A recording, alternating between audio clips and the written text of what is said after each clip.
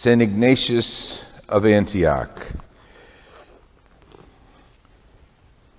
He was in that group of people who followed the apostles generationally and did a lot of research and writing about the faith that came to them from the apostles. As a matter of fact, he was a disciple of St. John the Evangelist. So this group of people we call, and they happen to all be men, fathers of the church. And St. Ignatius is one of the main fathers of the church. It was struggling times in which he lived.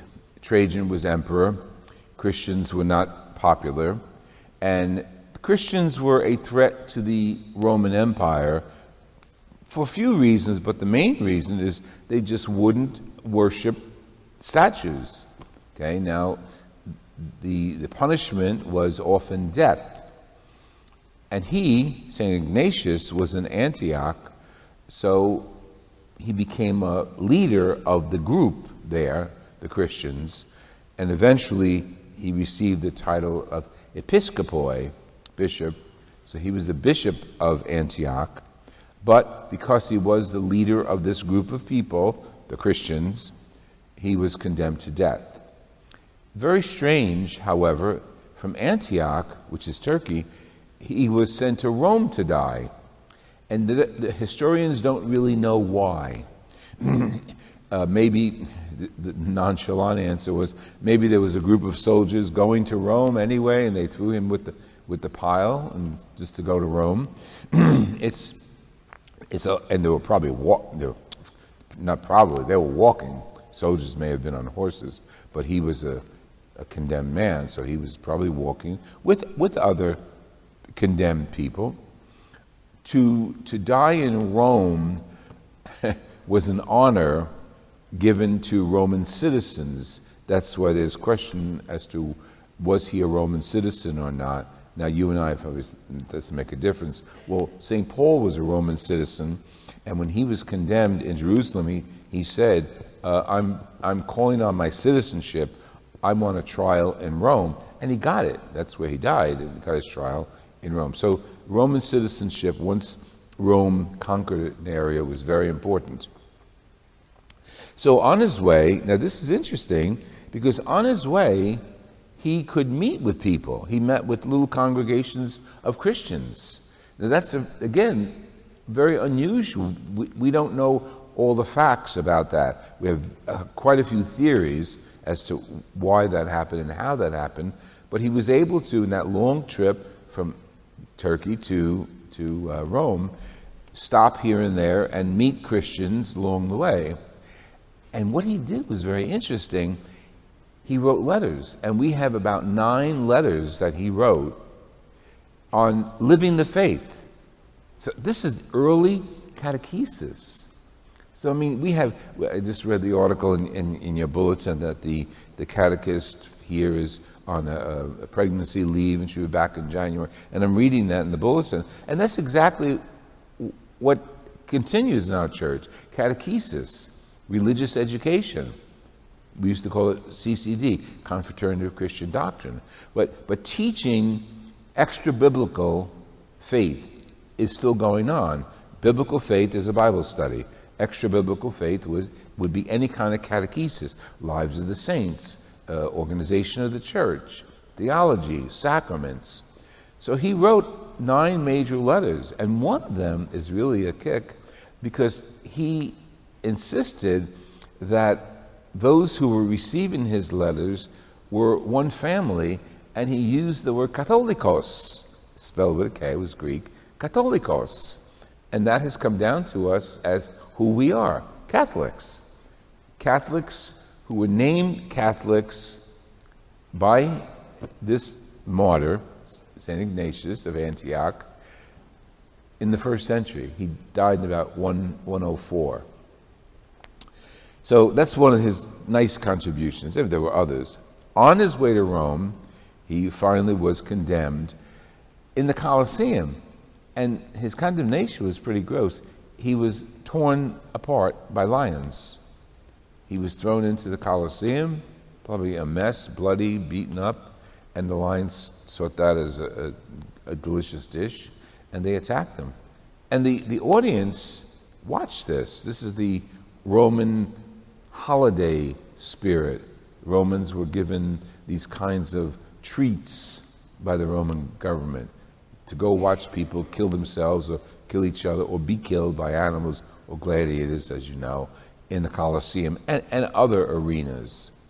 So we wear the red in honor of Ignatius, a man who lived in, like I said, late second century, early second century, 1 AD, 140, but a man who gave his life. In giving his life, he professed his faith. In professing his faith, we have the remnants that is called Catholic faith. It doesn't stop. You and I, we might be, but right now are not being martyred for our faith, but you and I are being challenged to live that faith as Catholics, as universal members of the body of Christ. He literally gave his life. Well, Jesus gave his life too. And you know, many of the other apostles and martyrs as well.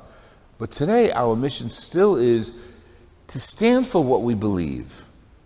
Now, we were having a conversation in the sacristy before church, before Mass, how the numbers of Catholics have changed and diminished. One was COVID related, others laziness related, but believe me, that this is my insight. It's not God, it's not the church officially. I think COVID was one of the instruments of Satan that kept people away from the church. That, yes, thank God for technology, people were able to watch Mass on TV, and we have all of our programs on our internet site, Friends of the Word.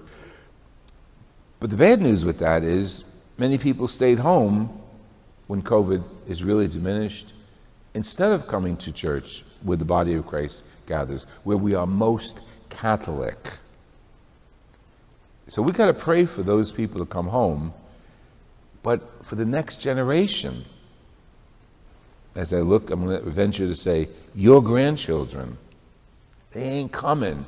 Not this specific group, but you know what I'm talking about, that age group. They ain't coming.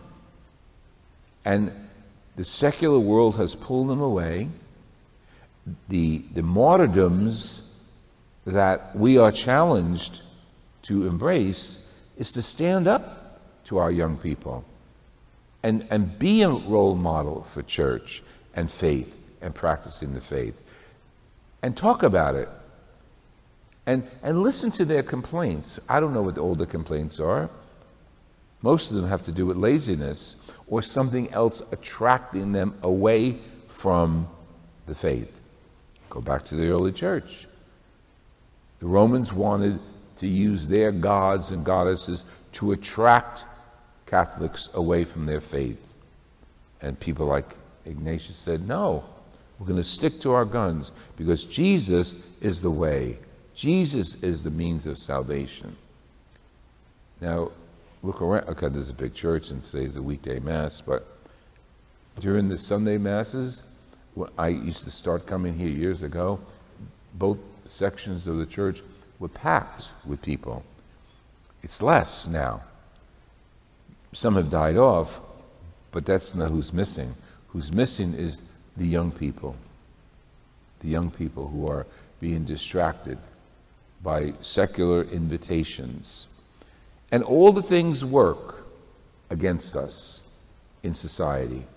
I'm not going to name a bunch, but from the government to our local community, work to attract our young people away from the church and into secular invitations, secular enjoyments.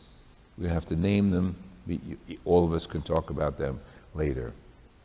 But those secular enjoyments are the work of the devil. I absolutely believe it. You got a punch start with COVID, and that was a good way to start people staying home. And the church has done some bad things too, but we're people. I'm not excusing it. So we've done our part. As practicing Catholics, we've done our part to make mistakes. But with reconciliation and invitation, we have to bring our sisters and brothers back home. Ignatius would be proud of you. He died for his faith. He wants us, as Jesus does, to live for our faith, the Catholic faith.